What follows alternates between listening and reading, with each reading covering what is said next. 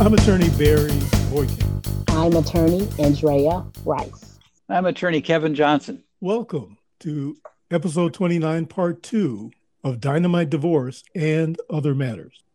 So we're continuing our discussion about how to move on after a divorce or custody case. Before we go further, this podcast is no substitute for the specific legal advice you will get by consulting one-on-one with a licensed attorney in your state or country. We hope that before taking any action that might change your life or your financial situation, and before making decisions that might significantly affect your children and the people around you, you do find and meet with a licensed attorney. Now on with the show. I made some notes. It makes me think of some of the notes I made for this pod. One thing you're mentioning about, being steady, and I had this note, and one is keep a steady demeanor with your children. Be the captain of the ship. And parents sometimes think, well, I'm with my kids. I mean, they have to see the real me. It's like, what? What kind of crazy idea is that? See the real you. No, you be the real you with your friends. With your kids, you be a parent. And that means being the captain of the ship.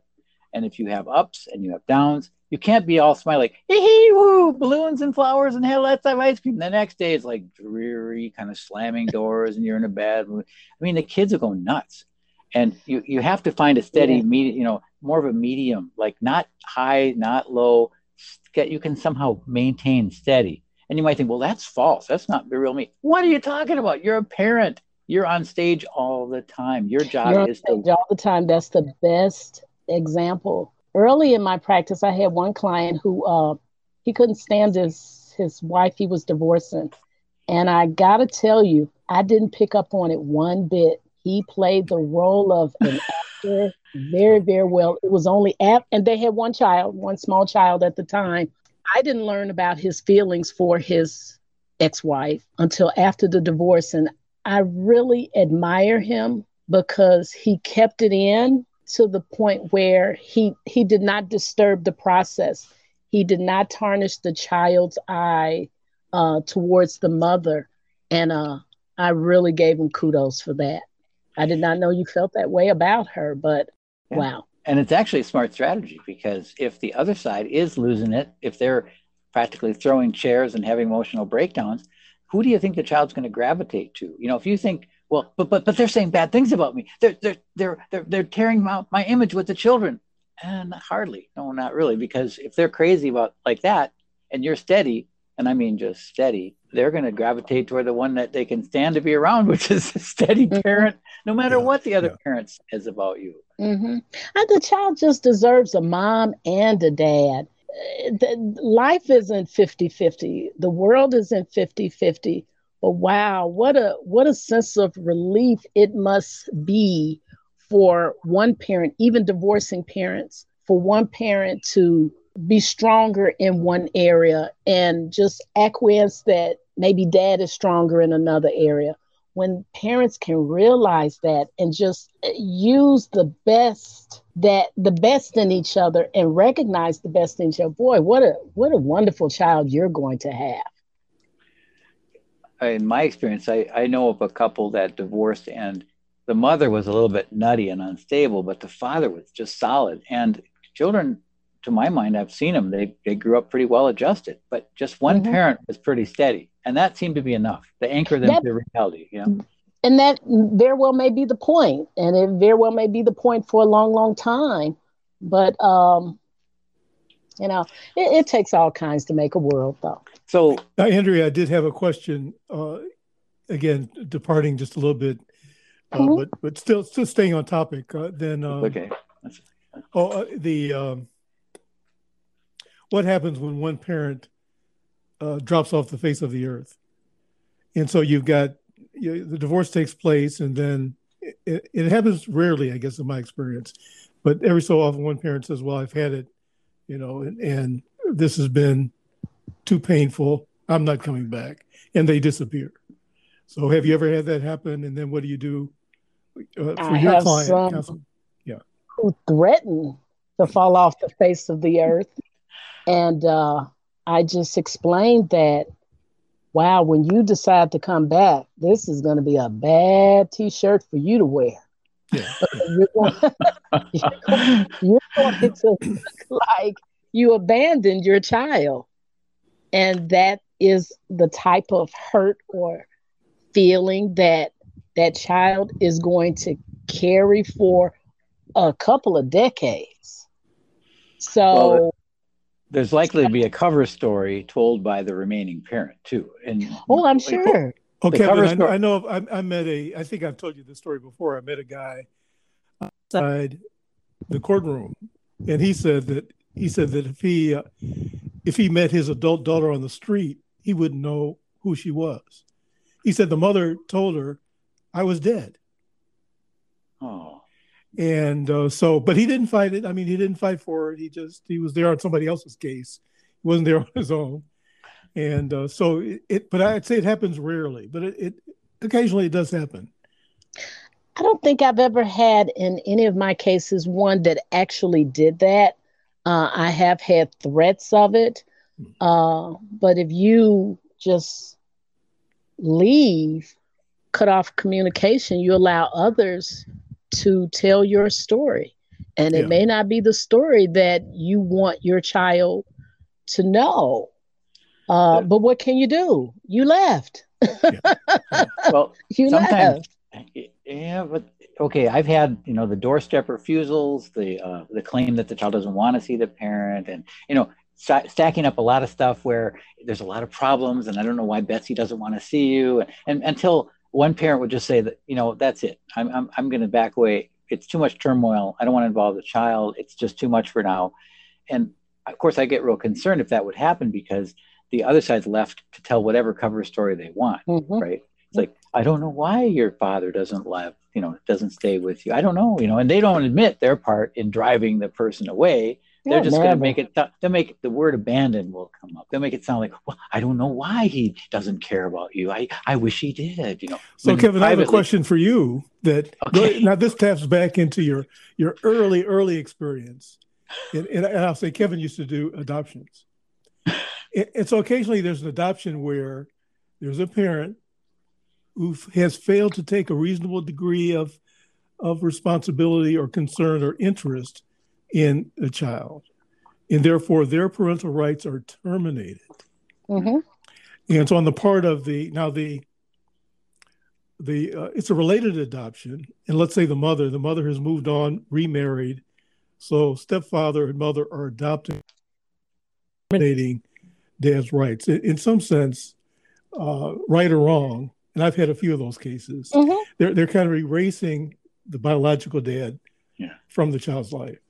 So that's the closest analogy I've had. That's, I had a few of those cases where I was asked to come in, and really they're really just totally blanking the other parent out. Now maybe the biological parent had some baggage, so he was a felon and in prison for 13 years, and so what can you do with those facts of the case?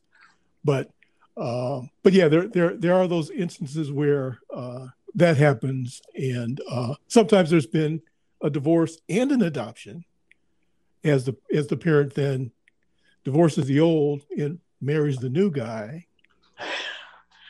So there's been that kind of instance. Well, but a couple of things about that. Okay, and I'm usually on defense on contested adoption, so I always take the side of this wronged parent who's been pushed away and ignored. But are you still doing them? No. But if someone walked in and wanted to fight a hostile adoption, I would do it. It's been a while, but so the driving the parent away technique and then claiming that the parent has abandoned the child. I've seen that two-step played out a lot, unfortunately. And you get sometimes in the case, there'll be an attorney appointed for the child called a GAL or child representative. We just covered that in our last episode, but that person might not get it. Here I'm trying to show them, look, all the effort made to drive this parent away. Well, no, they've abandoned their duties. They've abandoned the child. And the other thing I was going to mention was what I call a soft adoption.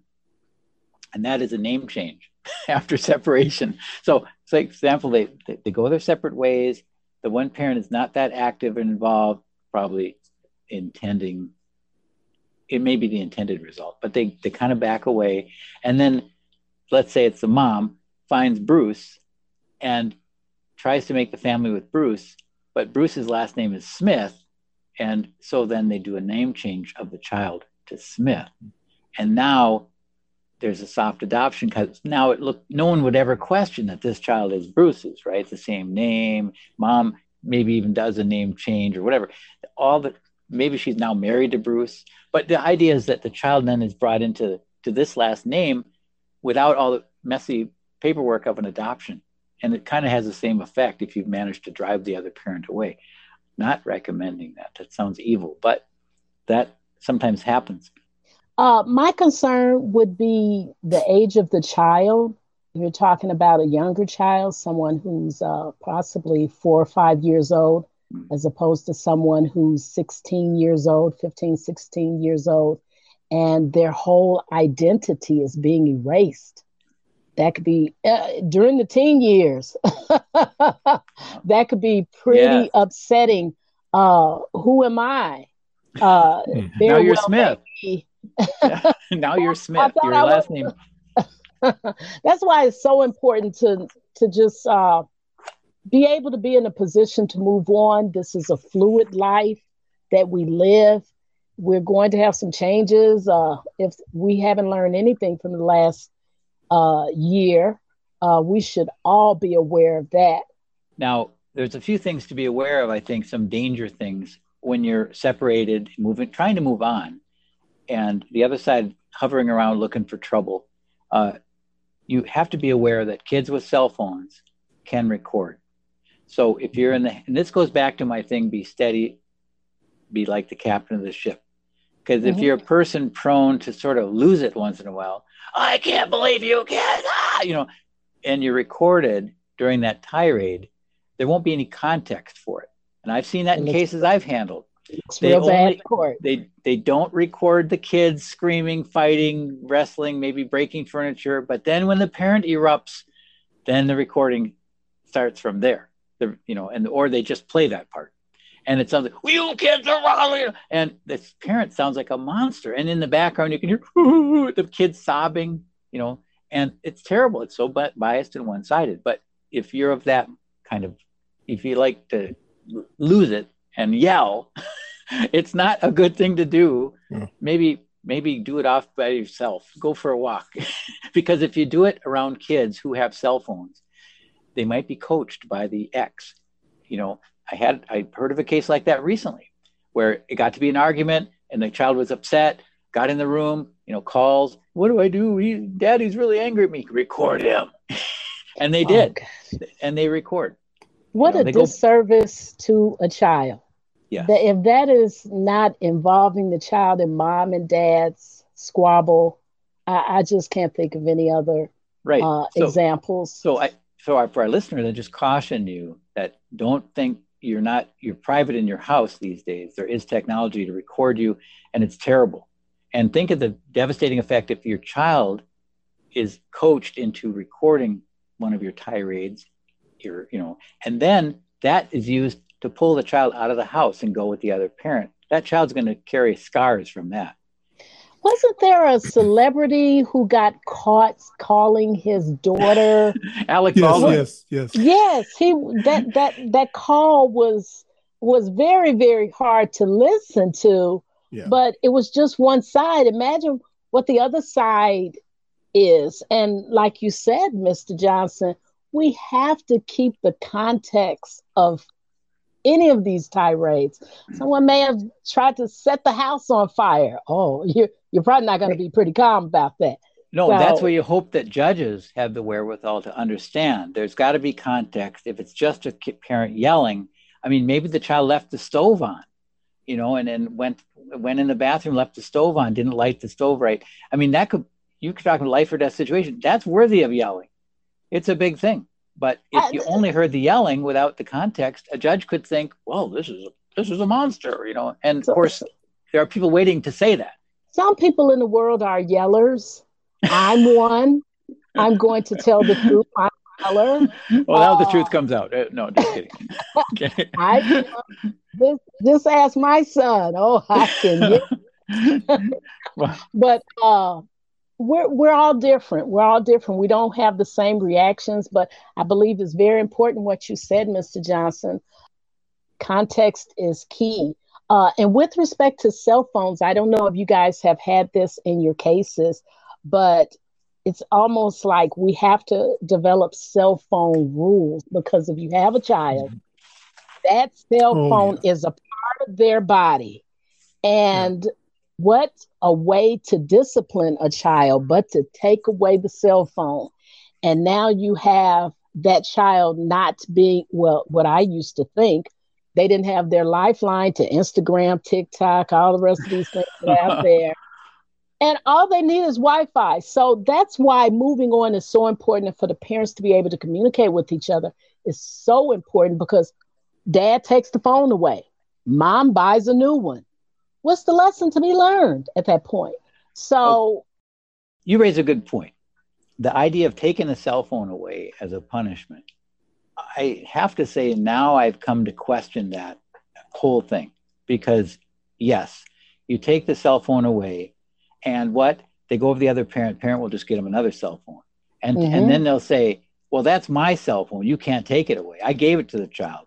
You have no right to touch that cell phone. And I mean, so what I've come up with is, if you need to, tether the phone to the charger in the kitchen. Treat it like a landline. Say that you can use the phone, but only in the kitchen on the charger.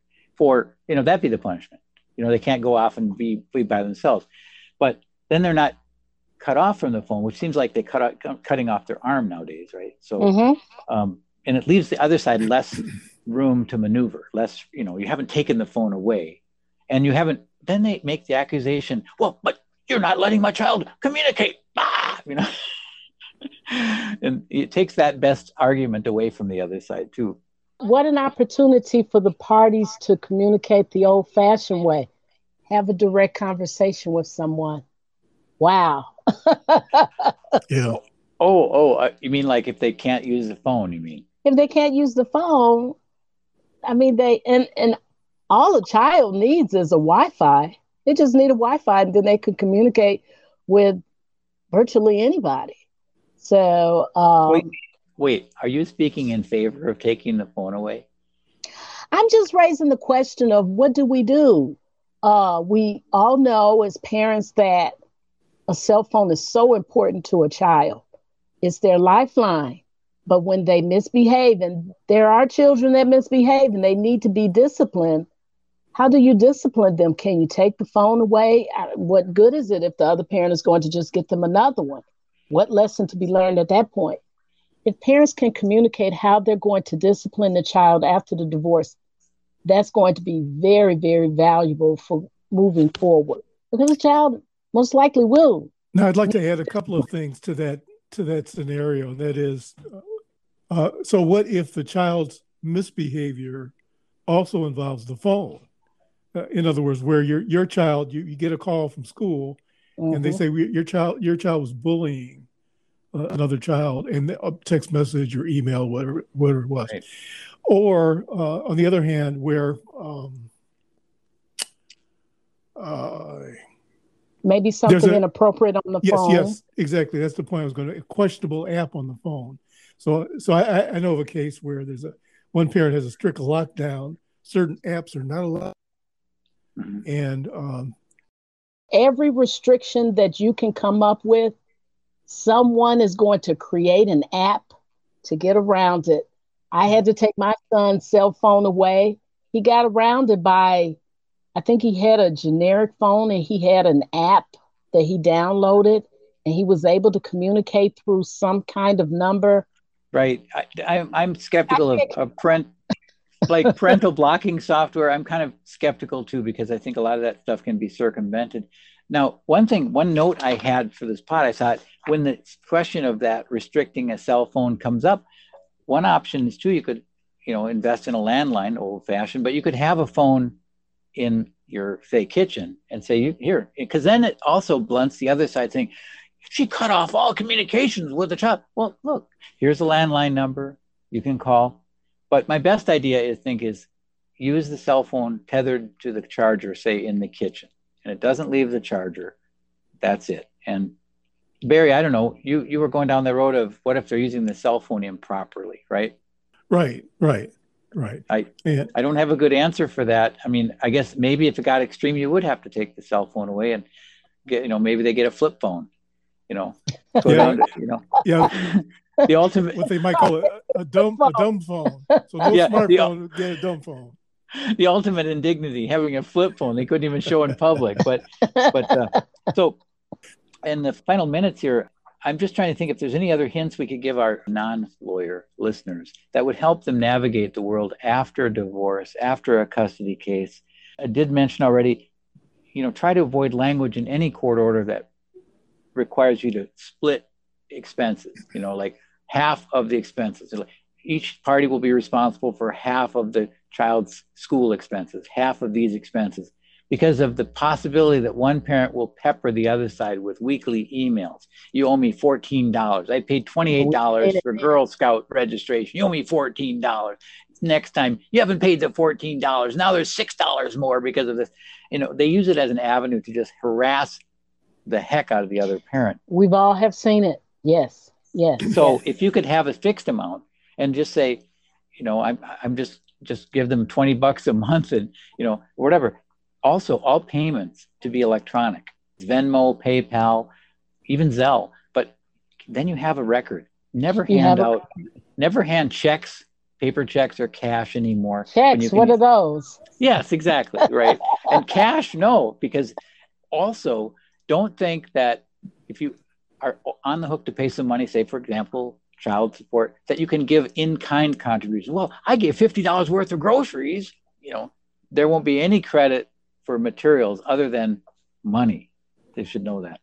So about dating, I mean, I've said it in previous episodes that I believe in an invisible dating. Maybe, I don't know if that's a controversial thing, if everybody agrees. If you're going to start dating, then don't introduce them to the kids for a while. Why upset? For a while. Right. Well, for a while. I mean, I don't know how serious you think they have to be before they introduce Bruce to the kids. Let's say Velma starts dating Bruce and she thinks, well, Bruce has a couple of kids and they could play with my kids and it would just be one. That sounds good, but it doesn't work in real life sometimes. And what if Bruce turns out to be a flake and you only date him for 3 months and now he's gone, his 2 kids are gone. And it's like, where's Bruce? Well, he won't be seeing us anymore. It's like, but you know what? Ted is here. Ted, yeah. And Ted walks out of the bathroom in his bathrobe, having spent the night. It's like on and on. Like, do you want that parade of partners or dating in front of your kids? I try to avoid that, right? And these communications certainly can go to the other parent and how the other parent is going to receive it. Oh, she's trying to replace me. She has these children referring to Ted as dad. I'm your dad. So that can break very, very badly. We went to the park with Daddy Ted. I'm your dad. Yeah. Well, here's my anecdote regarding that whole thing. True case, true story. That I had a case where opposing counsel brought me the concern. My client, the wife, was seeing a guy and says, "Oh, and they had agreed they're not going to see other people." And so to my client, of course, I said, "Well, they're saying you're seeing a guy," and she says, and she just fluffed it up. Oh, well, he's got babes.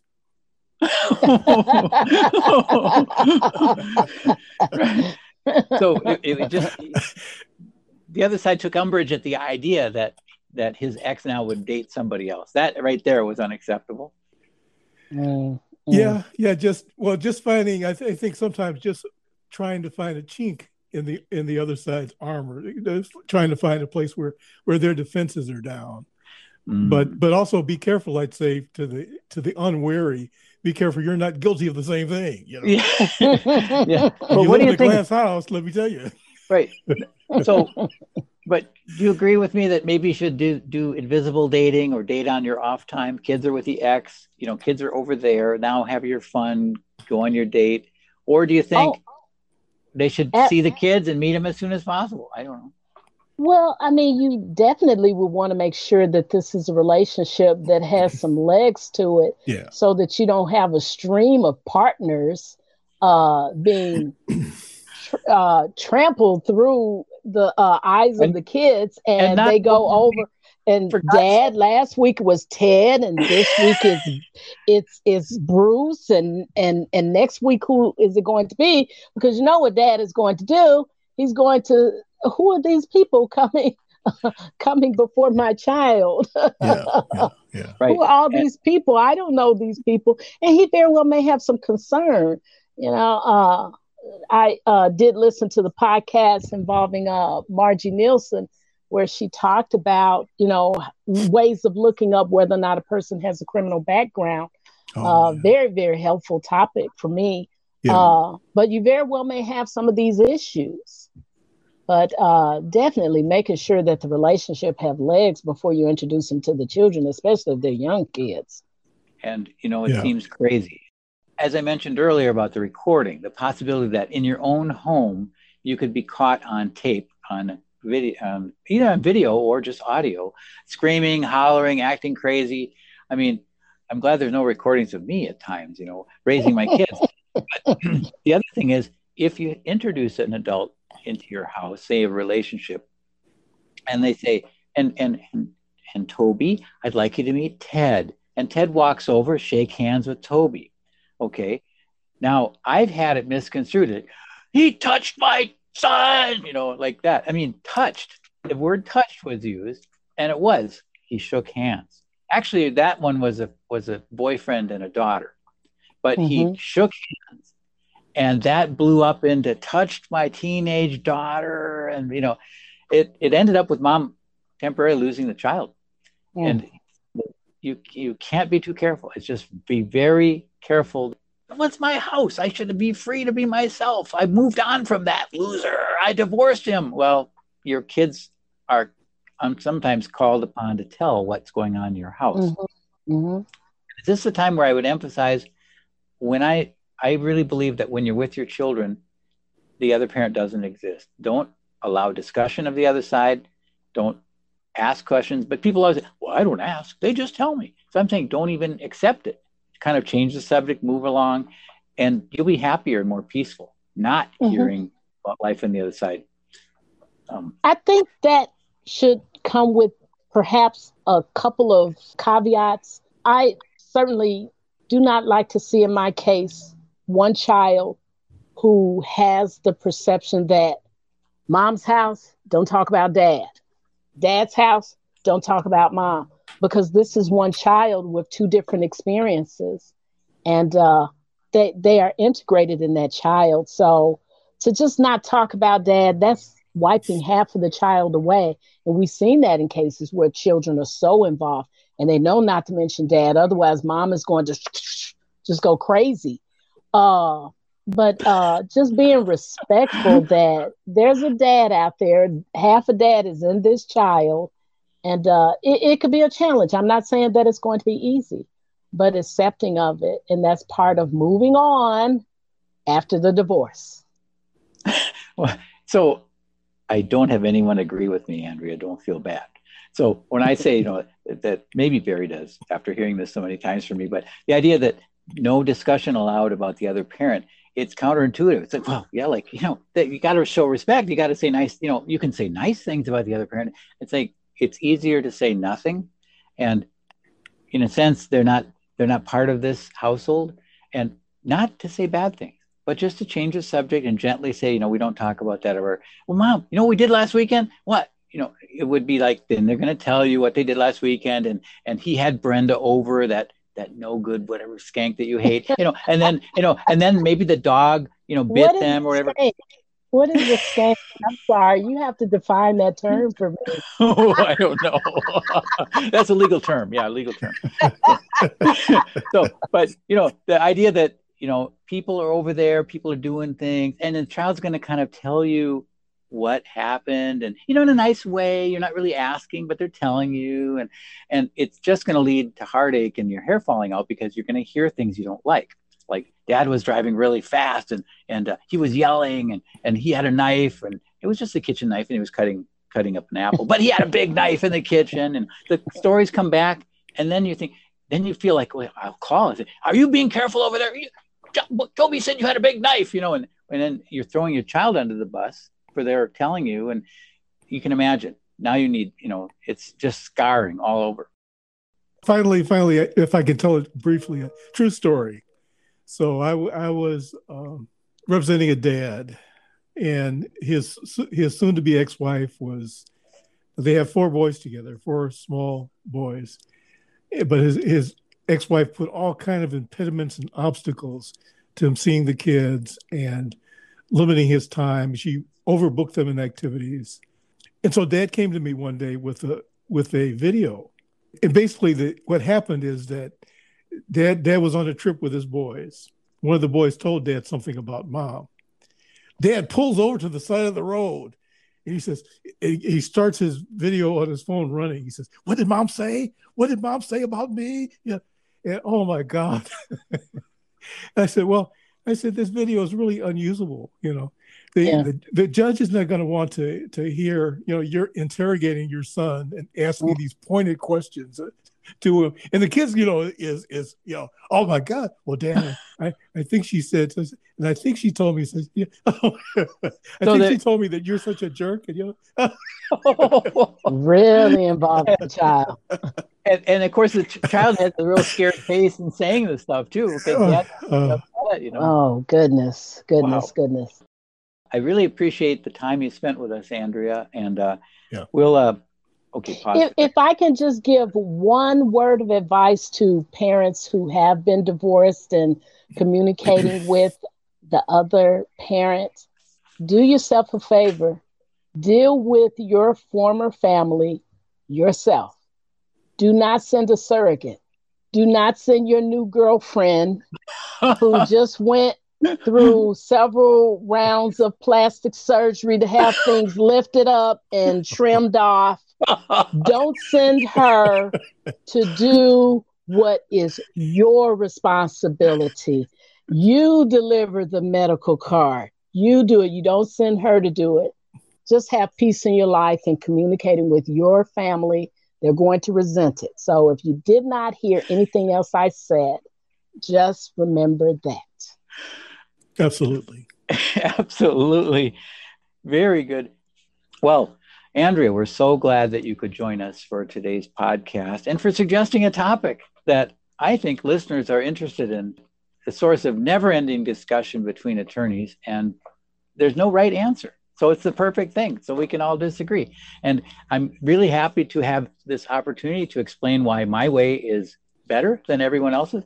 And so with that, we'll wrap this up. Episode 29. I'm attorney Kevin Johnson. I'm attorney Barry Boykin. And I am the world's happiest divorce attorney, Andrea D. Wright. Thank you very much, and we'll see you next time.